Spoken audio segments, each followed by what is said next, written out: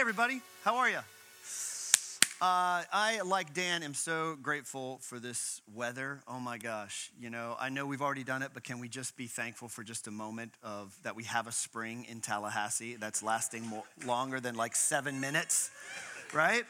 If you're new to this part of the world, I've lived here for about 9 years, but if you're new to this part of the world, in my experience, spring in Tallahassee lasts like truly about 7 minutes, and like we go straight from winter to like 178 degrees in the blink of an eye. And so to have a 2-week run right now, I think, of 40s and 50s in the morning and 80s in the afternoon. Every morning you can see me like cruising around Tallahassee with my tunes blaring. I'm not going to tell you what I'm listening to, but I just love it. I love it.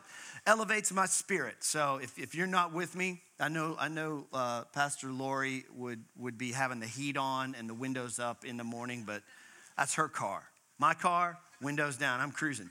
We're starting this series, as Dan said, on Philippians, which is one of my favorite books of the New Testament. I will confess that. And if you have an E3 Bible or you're near an E3 Bible, you want to be near an E3 Bible, it's on page 708. I don't know where it is in your Bible, but that's where it is in our black E3 Bible. So if you want to go there, and if you have your Bible, you can start flipping there. What we're going to do is jump straight in to this text. And I'm going to start off with the first 11 verses of this book. I'm going to talk a little bit about context, right? If you're studying the Bible at all, if you ever study the Bible in any kind of formal setting, what you will hear is that context is everything. Context, context, context. You do not read the Bible without context. And sometimes context means everything from the context of an ancient language. The Bible's an ancient book. It's written in Greek, Hebrew. What's that word mean? To the context of the sentence that it's in, the paragraph that it's in, the book that it's in, the testament that it's in, all the way to the historical context. Things mean something to these ancient people, and they also mean something to us. That's the wonder of the Bible, is that it's thousands of years old and yet still alive and relevant to us today. But because of the way I'm wired, I love digging into that ancient, what did this mean to the people who first wrote it? Why did Paul write it the way he wrote it? So we're going to talk today a little bit, actually a lot, about the context of Philippians, in particular, the town of Philippi. What was going on in that town? Because I think, in my opinion, more than any other book in the New Testament, the town of Philippi determines the words of the letter of Philippians. And we're going to get into why I think that. Paul goes straight to the heart of it. So here's the way he starts the letter. The words will be on the screen too, but if you want to follow along in your Bible, Paul says this. This letter is from Paul and Timothy, slaves of Christ Jesus. And I am writing to all of God's holy people in Philippi who belong to Christ Jesus, including the elders and deacons. May God our Father and the Lord Jesus Christ give you grace and peace.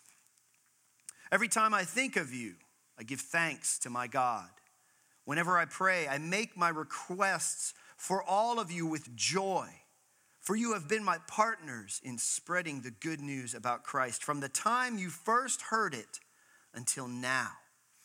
And I am certain that God, who began the good work within you, will continue his work until it is finally finished on the day when Christ Jesus returns. So it is right that I should feel as I do about all of you, for you have a special place in my heart. You share with me the special favor of God, both in my imprisonment and in defending and confirming the truth of the good news. God knows how much I love you and long for you with the tender compassion of Christ Jesus. I pray that your love will overflow more and more, and that you will keep on growing in knowledge and understanding.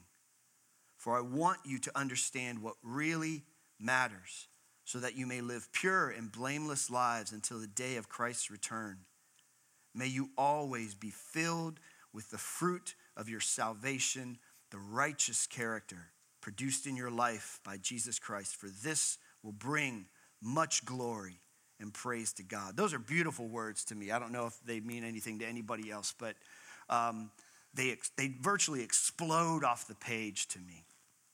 And before we get into the particulars of those words, like I said, I want to back up and I want to talk about the place of Philippi, the town of Philippi, because Paul is writing to a specific group of people in this place. So first of all, Philippi, we have a map that just locates Philippi. It's kind of up there in the center, top of the map. It's in a place called Macedonia, right?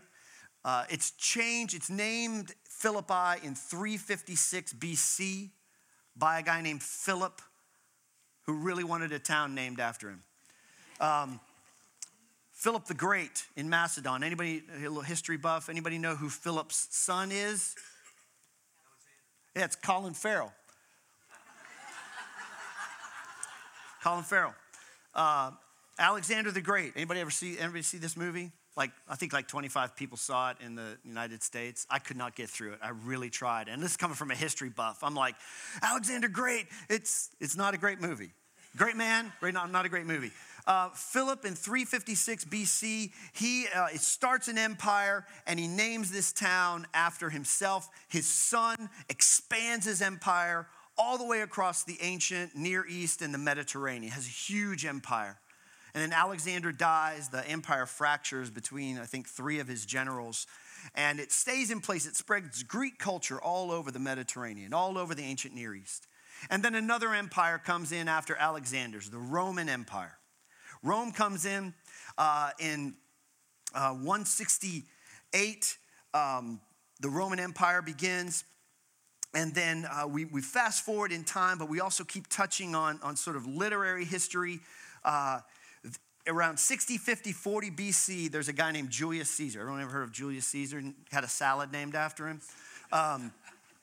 Julius Caesar decides to become the emperor of Rome.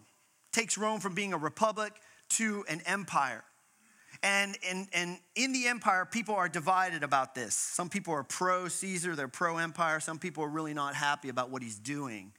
And so some people conspire to assassinate Julius Caesar, and Shakespeare writes a play about it, right? Julius Caesar. Anybody remember who assassinates Caesar? Brutus. Et tu, Brute is the phrase from Caesar. And what happens is that after Caesar's assassinated, there are these 2 political factions that divide. And you got the people who assassinated or responsible for the assassination. You have Brutus, and Brutus allies himself with a guy named Cassius, another Roman leader. And then on the opposite side, you've got 2 guys who were friends of Caesar. One guy was a friend of Caesar named Mark Antony. And then Caesar's nephew is a guy named Octavian. So they get ready and they go to war. They go to war to avenge Caesar and to fight for the soul of the empire. And in 42 BC, they fight the defining battle of this civil war. Where else but at Philippi. So you have Antony and Octavian versus Brutus and Cassius. And the pro-Caesar forces defeat the assassins. It's decisive, game over. Now, Octavian becomes Caesar Augustus. And he actually is the emperor when Jesus is active in his ministry. So you see all this ancient history flows into and out of the Bible in such miraculous ways, okay? But here's where things get really interesting for our purposes, for the purpose of the letter. Because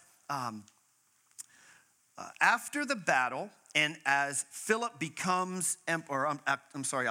becomes emperor, Emperor Augustus Caesar, he decides to go back to Philippi and confer a special status on the city because it was representative of this battle he fought. And he decides to make Philippi a Roman colony, which is very, very significant for our discussions today. Okay, the Roman Empire is vast, but not every place in the Roman Empire is a colony. Jerusalem, Israel, not a colony. Philippi specifically is designated as a colony of Rome. All right? Philippi has one other cool significance. There's this road that the Romans were really good at building roads. And it's one of the reasons they were so good at empire. And they create this thing called the Via Egnatia. And we think we have a map of it. It goes from Rome, crosses this, and it goes all the way to Constantinople or Istanbul. This is the Via Egnatia. And you see right there, sort of in the middle, it goes right by Philippi. So in a place where, long distance of travel is not easy, roads and secure roads and ways of communication are really important.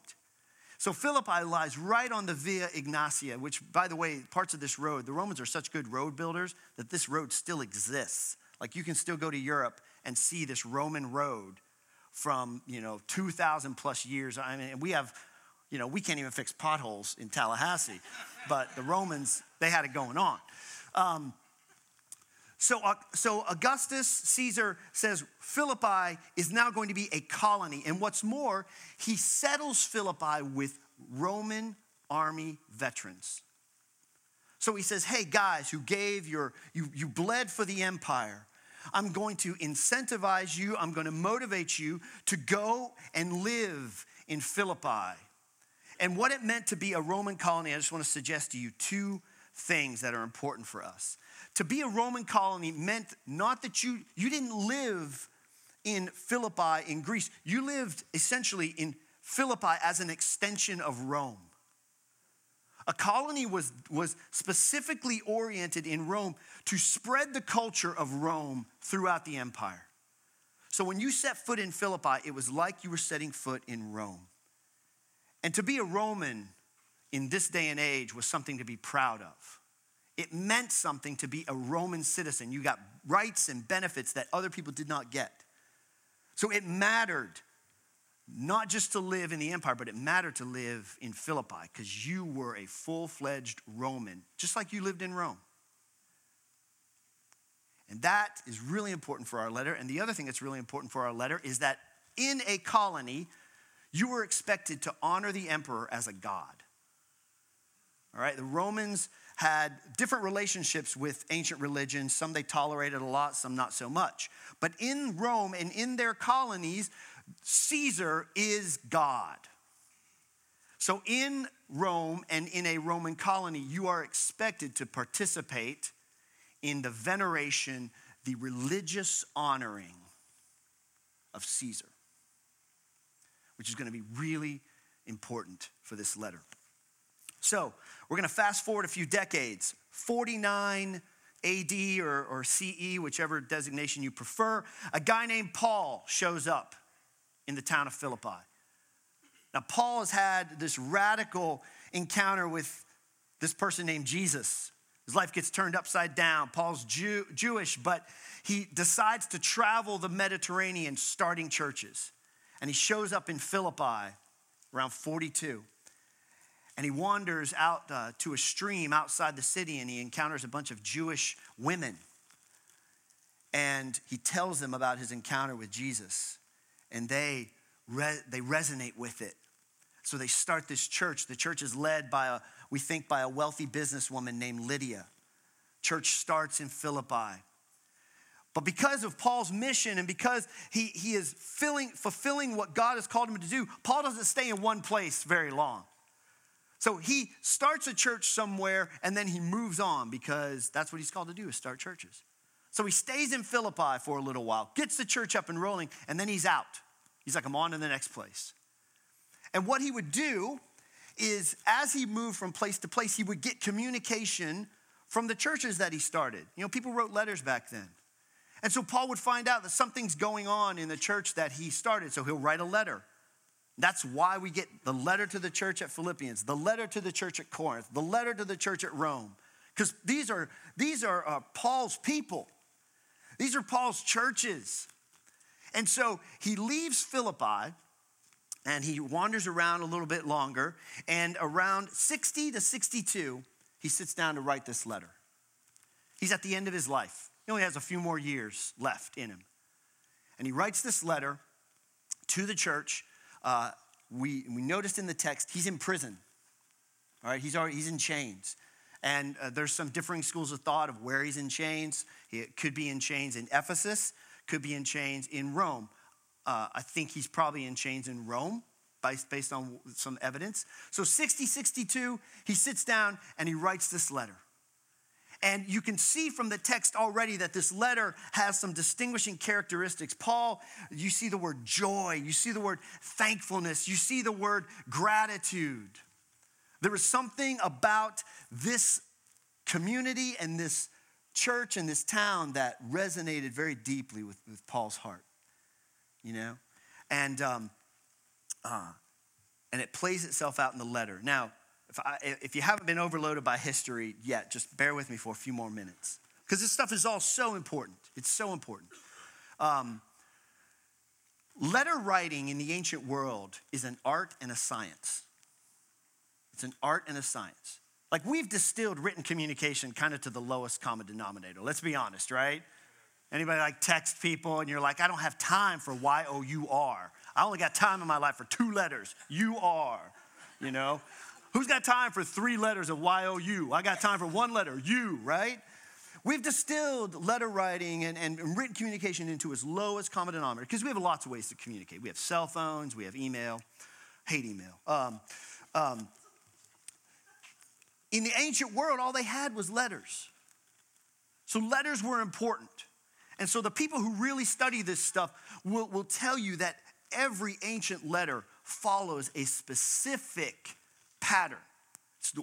It's the way you wrote letters. You know, and you started off and you said, this letter is from Paul. And this is my title. This is who I am.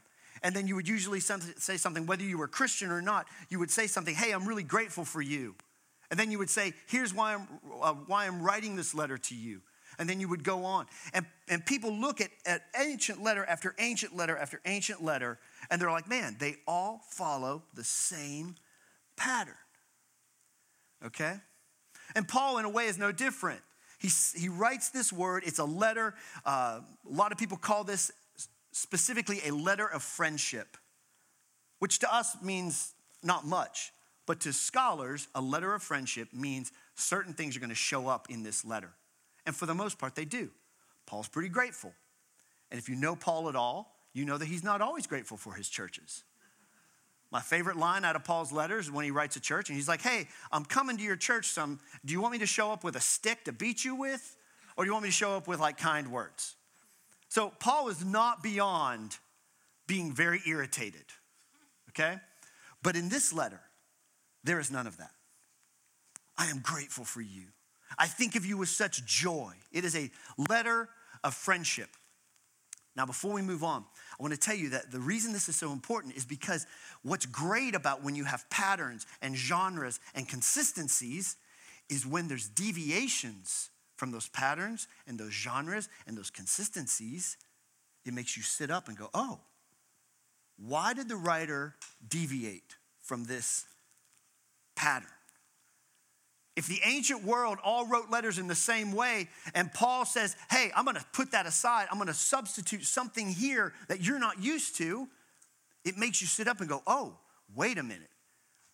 He's playing with something and he wants to communicate something to us. That's why all this is so important. Letters, genres mean something, and Paul loves to make points by manipulating those genres. And that's exactly what he's going to do for us this morning. So Paul writes the letter to declare his friendship to the church at Philippi. He also makes reference in here. He says, thank you. Thank you for your participation, right? It's a letter of thanks. It's a letter of thanks we know from the rest of the New Testament because the Philippians church is a very generous church. They give a lot to other churches. And I find this very interesting because we also know what we can tell from the rest of the New Testament is that the Philippians church is also not a very wealthy church. Isn't that interesting? They are not a wealthy church, but they are a generous church. They don't have a lot, but what they do have, they share it lavishly with the other churches around the Mediterranean. So Paul thanks them for this. And over all, what Paul is doing with his manipulation of genre and with his using of this form of letter writing is Paul wants to ask, I think, the Philippians church 3 questions, okay, which we will see. The 3 questions are simply this. He wants the Philippians to ask themselves, who has your allegiance, right? Who has your allegiance? What determines your values, your way of life? And who or what has your ultimate loyalty? Because remember where they are. They're a Roman colony. It's good to be a Roman colony. It's good to live in the empire. The empire has a way of life that Philippi embodies. And what's more, we live in a place that demands that we worship Caesar as God. So what Paul wants to do is kind of poke on these things and say, okay, I get it. You're a Roman colony, and I get it that you can be proud of that. But what I want you to do is I want you to ask yourself, are you loyal to Rome first, or are you loyal to the kingdom of God first? What has your highest allegiance, right? Jesus comes, by the way, if you don't know this, Jesus comes and his main message is the kingdom of God. If you read all the Gospels, the kingdom of God laces through all of what Jesus preaches. Hey, the kingdom of God is here. The kingdom of God is with you. The kingdom of God is in you. The kingdom of God is among you. So Jesus is like, hey, there's a kingdom. Don't know if you caught that. So I hope you're getting this thing, I hope you're getting this idea that what it means to be Roman is a good thing. Philippi is a place full of proud Roman soldiers who have literally bled for the empire. And then Paul writes this letter. And he starts this way in verse 1, right? Dan pointed this out. This letter is from Paul and Timothy. And then what's the word he uses? Slaves of Christ Jesus. Okay? Well, here's what's interesting. Paul writes, a variety of different letters in the New Testament. And I just want to shotgun through how the way he starts the majority of his letters. So watch this, okay? 1 Corinthians. This letter is from Paul, chosen by the will of God to be a what? Apostle of Christ Jesus. Next, 2 Corinthians. This letter is from Paul, chosen by the will of God to be an apostle of Christ Jesus. Next, Galatians. This letter is from Paul, an apostle. Next, this letter is from Paul, chosen by the will of God to be an apostle. Are you getting the idea yet? Next, this letter is from Paul, chosen by the will of God to be a what? Apostle of Christ Jesus. What do you think Paul referred to himself as? An apostle. Next, this letter is from Paul, chosen by the will of God to be an apostle of Christ Jesus. I think we have one more. This letter is from Paul, a slave of God and an apostle of Jesus Christ. The point I'm trying to get at is that in every one of Paul's letters, he never just refers to himself as a slave, except in this letter to a Roman colony and also a letter that he writes to the church at Rome. So in other words, in an environment where people are proud of their nationality and they're proud of what it means to be Roman, Paul, in the very first phrase of his letters, throws an incendiary word out there. And he says, look, I'm not claiming the title of apostle with you. You know what I am? I'm a slave. And in case you don't know, the title of slave in the ancient world is not a whole lot greater than the title of slave in the modern world. So Paul intentionally chooses this word, I believe, to play on pride, national pride. Paul says, look, I am an apostle. Don't know if you know how many churches I've started. I've started plenty. I'm an apostle, but that's not the way I'm going to talk to you. I'm going to lead by example. And even though I could claim the title of an apostle, messenger, that's what it means. Messenger of God, I'm going to set that aside and I'm going to tell you, guess what? I was among you. I started this church, but I'm a slave. That's what he leads with. You don't think that he's not poking on which kingdom you live in? So how about verse 2? He even ramps up the intensity. Verse 2, may God our Father and the Lord Jesus Christ give you grace and peace. I'm not going to cycle all through those letters again, but you'll just have to trust me when I tell you Paul never starts his letters with Lord Jesus Christ. It's Jesus, it's Christ, it's the Messiah. But when he's writing to a Roman colony that venerates the emperor, he says, no. It's not Lord Caesar. It's Lord Jesus Christ. So he instantly is saying, look, I get it. You live in a place that honors the emperor as a god, but guess what? That's not the true emperor. That's not the true Lord.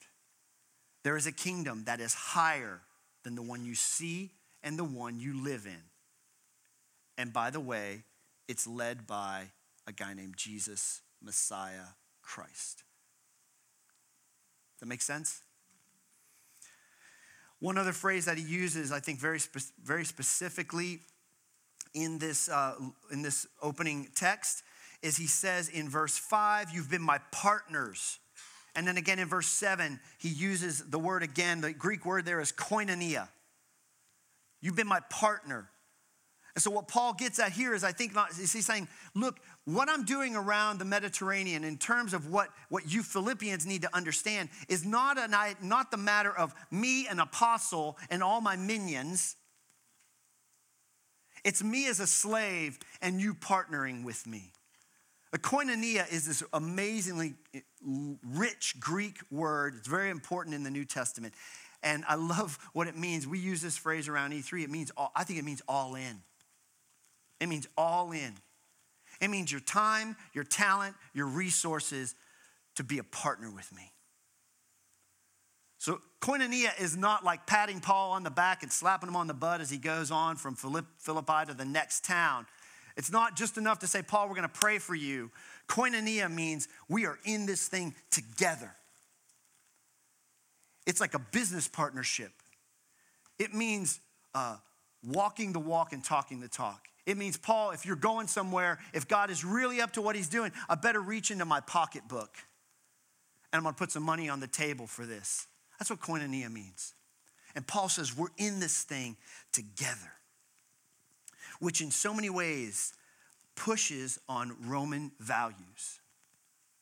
There's a Roman way of life. Every culture, every country, every empire has a way of life. And Paul says, yes, I get that. You have a way of life. You're proud to be a Roman. But guess what? There is another kingdom and another way of life that we are called to.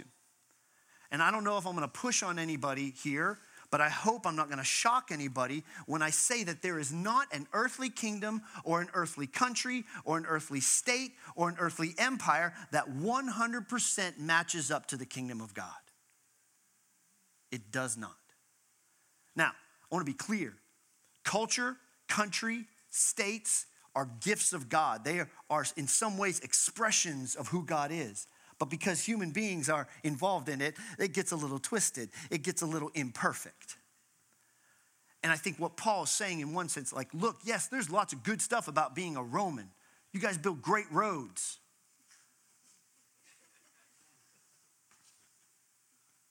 But your way of life doesn't 100% match up with the way of life in the kingdom. And what Paul's asking is saying, take a step back and think about the gaps between those two ways of life.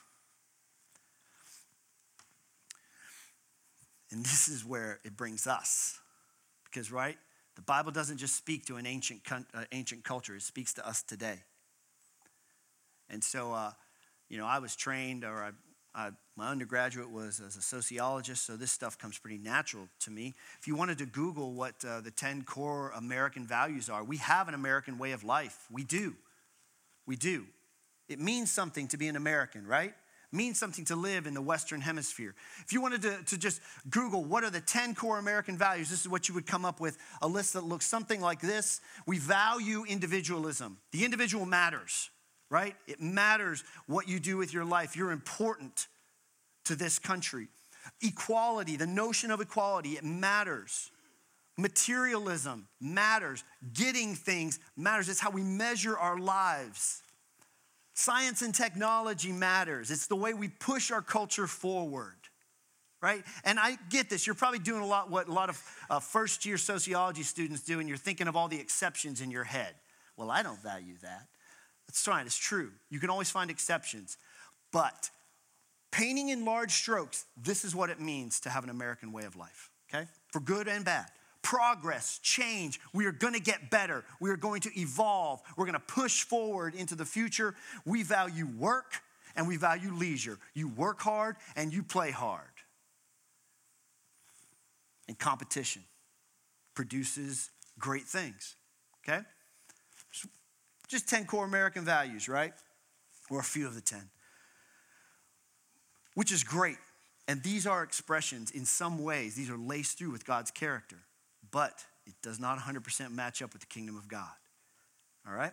And so I want to suggest to you that the very first thing on that list is the first thing we're going to talk about. The American culture of individualism says that I determine what's best for me. And you determine what's best for you. And you determine what's best for you. And when we all figure out what determines what's best for us, somehow the common good arises out of that. That's a very unique way of looking at the world, and it's very American, and it's very valuable. But Paul would say, you know what? There's another way to live. The kingdom would say, there's a life of deep connection. That it's not just about being an individual atom in the world, but it's about being deeply connected to other people. It's about, I can't always make up my mind what's best for me. It means sometimes I need to share my plans, not just with my wife, but with my friends. And go, this is what I would like to do. I would like to be ambitious this way. I would like to move. I would like to quit my job. I would like to do this. But can you tell me maybe, am I crazy? At which time most of our friends go, yeah, you're crazy. You understand what I'm getting at here? Individualism is a gift from God. The fact that I can value all of you guys as individuals, as unique expressions of God the Father is a blessing from God. But that's not the only way to live. And to be clear, like the same questions that Paul asks the Philippians, the same questions he asks us. What determines your way of life? You know, is your highest allegiance to the American culture? You know, we live in an amazing country, and we're blessed to live in it. And we're blessed to have the culture that we do. But we need to recognize that there are gaps between our culture and the kingdom culture. And it's up to us to examine those and own up to them. I just want to kind of close this by just sharing the way this works, you know, for me. You know, just recently, my wife and I, Shayna and I, we had been processing through a decision, right? And for months, you know, we would talk amongst ourselves, talk to ourselves, and we'd say, man, you think God is doing this? I think God is doing that. It just really seems like this is resonating deeply with us, right? And so we did what most Americans do, was we made a decision, and then we called our closest friends together to tell them about the decision we made. Anybody else do that? Let me gather some people around. We're going to tell you about this decision that we made. Let me spoiler alert. That's not a life of connection, okay? A life of connection is not making a decision on my own and then letting my closest friends know what the decision is. So we called our close friends together. We call them the tribe, or we called them the tribe. We said, tribe, come on over. We gathered around in my living room, and we said, hey, I'm going to tell you guys about a decision we made. And it was cool, and they heard it. And then they said, you had no, they didn't say this exactly. This is my paraphrase. You had no business making this decision without input from us. You made this decision, Eric and Shayna, without talking to anybody. Why didn't you include us in this process? And I tell you what, you live a life of connection, you're going to hear that from your friends. A life of connection is not about people who endorse every decision you make in your world. It's not about people who just kind of pat you on the back and go, oh man, that's a great idea for you to, quit your job and divorce your family and then go move to, the beach. Great decision. Living a life of connection is listening and going like, man, I don't think you've thought this through. And that pushes back on our individualism because there's something inside us naturally that says, wait a minute, I have a right to make my decisions the way, well, maybe. But kingdom and connection says that we're a body. And that in some spiritual, metaphysical way, I'm a part of you and you're a part of me. So my decisions are not my own. So you may have a tribe, you may have people that you would say, man, I'm in deep relationship with. And if you are in deep relationship, and let me tell you, if you are living a life of connection, you are going to get pushed back on. You should have people who do not endorse every decision you make. You should have people who look at you sideways and go, bro, I think you better go back to the drawing board on this. Right? And if you don't, I want to suggest that maybe you're not all the way there in connection yet. And you also got to be prepared that when you live a life of connection, when we shared those things with our friends, there were tears. We had to listen. People looked back on this and like, you hurt us. This decision hurts us. And the way you've made this decision hurts us. And as a human being, I don't like to hear that. I don't like to have my friends look me in the eye and go, you hurt me because of this. But when you live a connected life, that's the reality. Where people have the right to look at you and go, your decisions have ramifications for other people. And it hurts. You got to deal with that. And then, of course, lastly, I would just, you got to know people. People have to know your junk, right? They got to know your junk. You live a life of connection, get ready.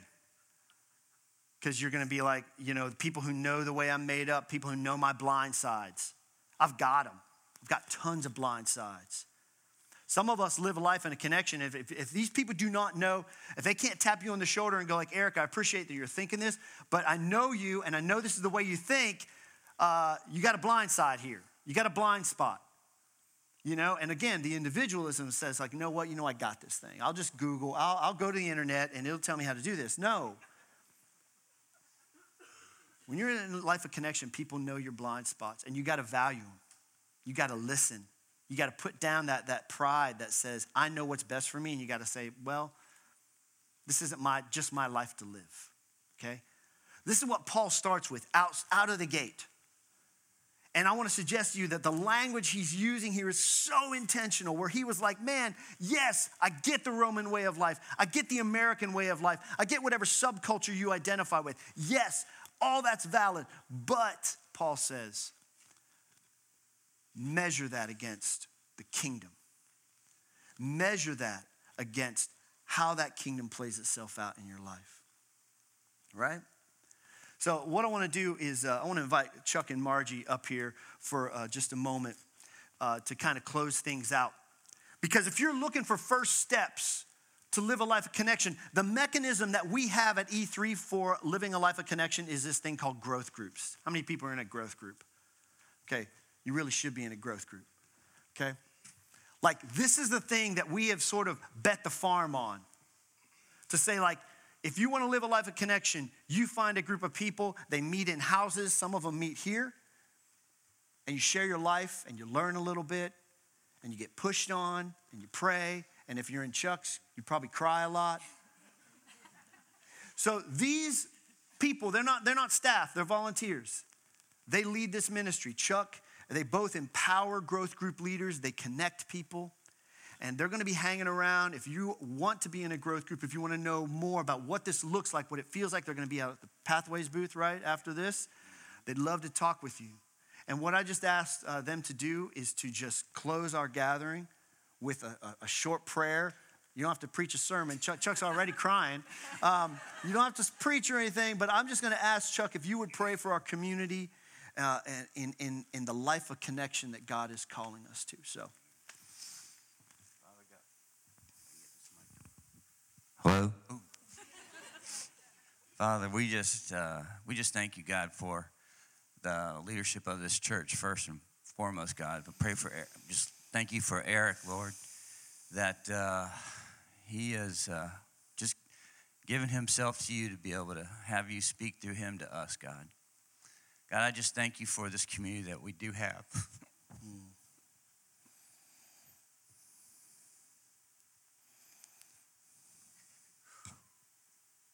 Yes, Jesus.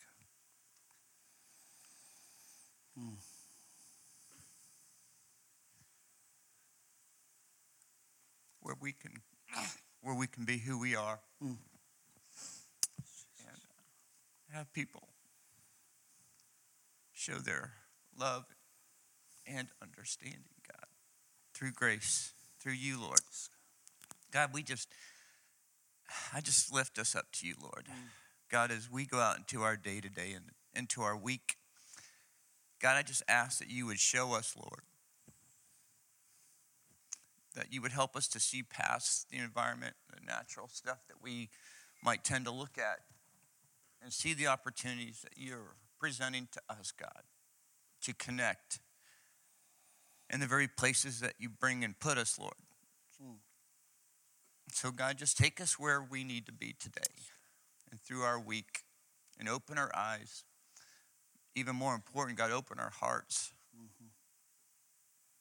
Because through that, God, you are going to give us greater understanding of what it's like to be in family. So, God, we just thank you. We appreciate you so much. We love you, Lord. We thank you for your word and what it does to us as it goes, as we take it in. And we love you, and we give you this day in Jesus' name. Amen. Amen. You guys have a great week. We will see you next Sunday.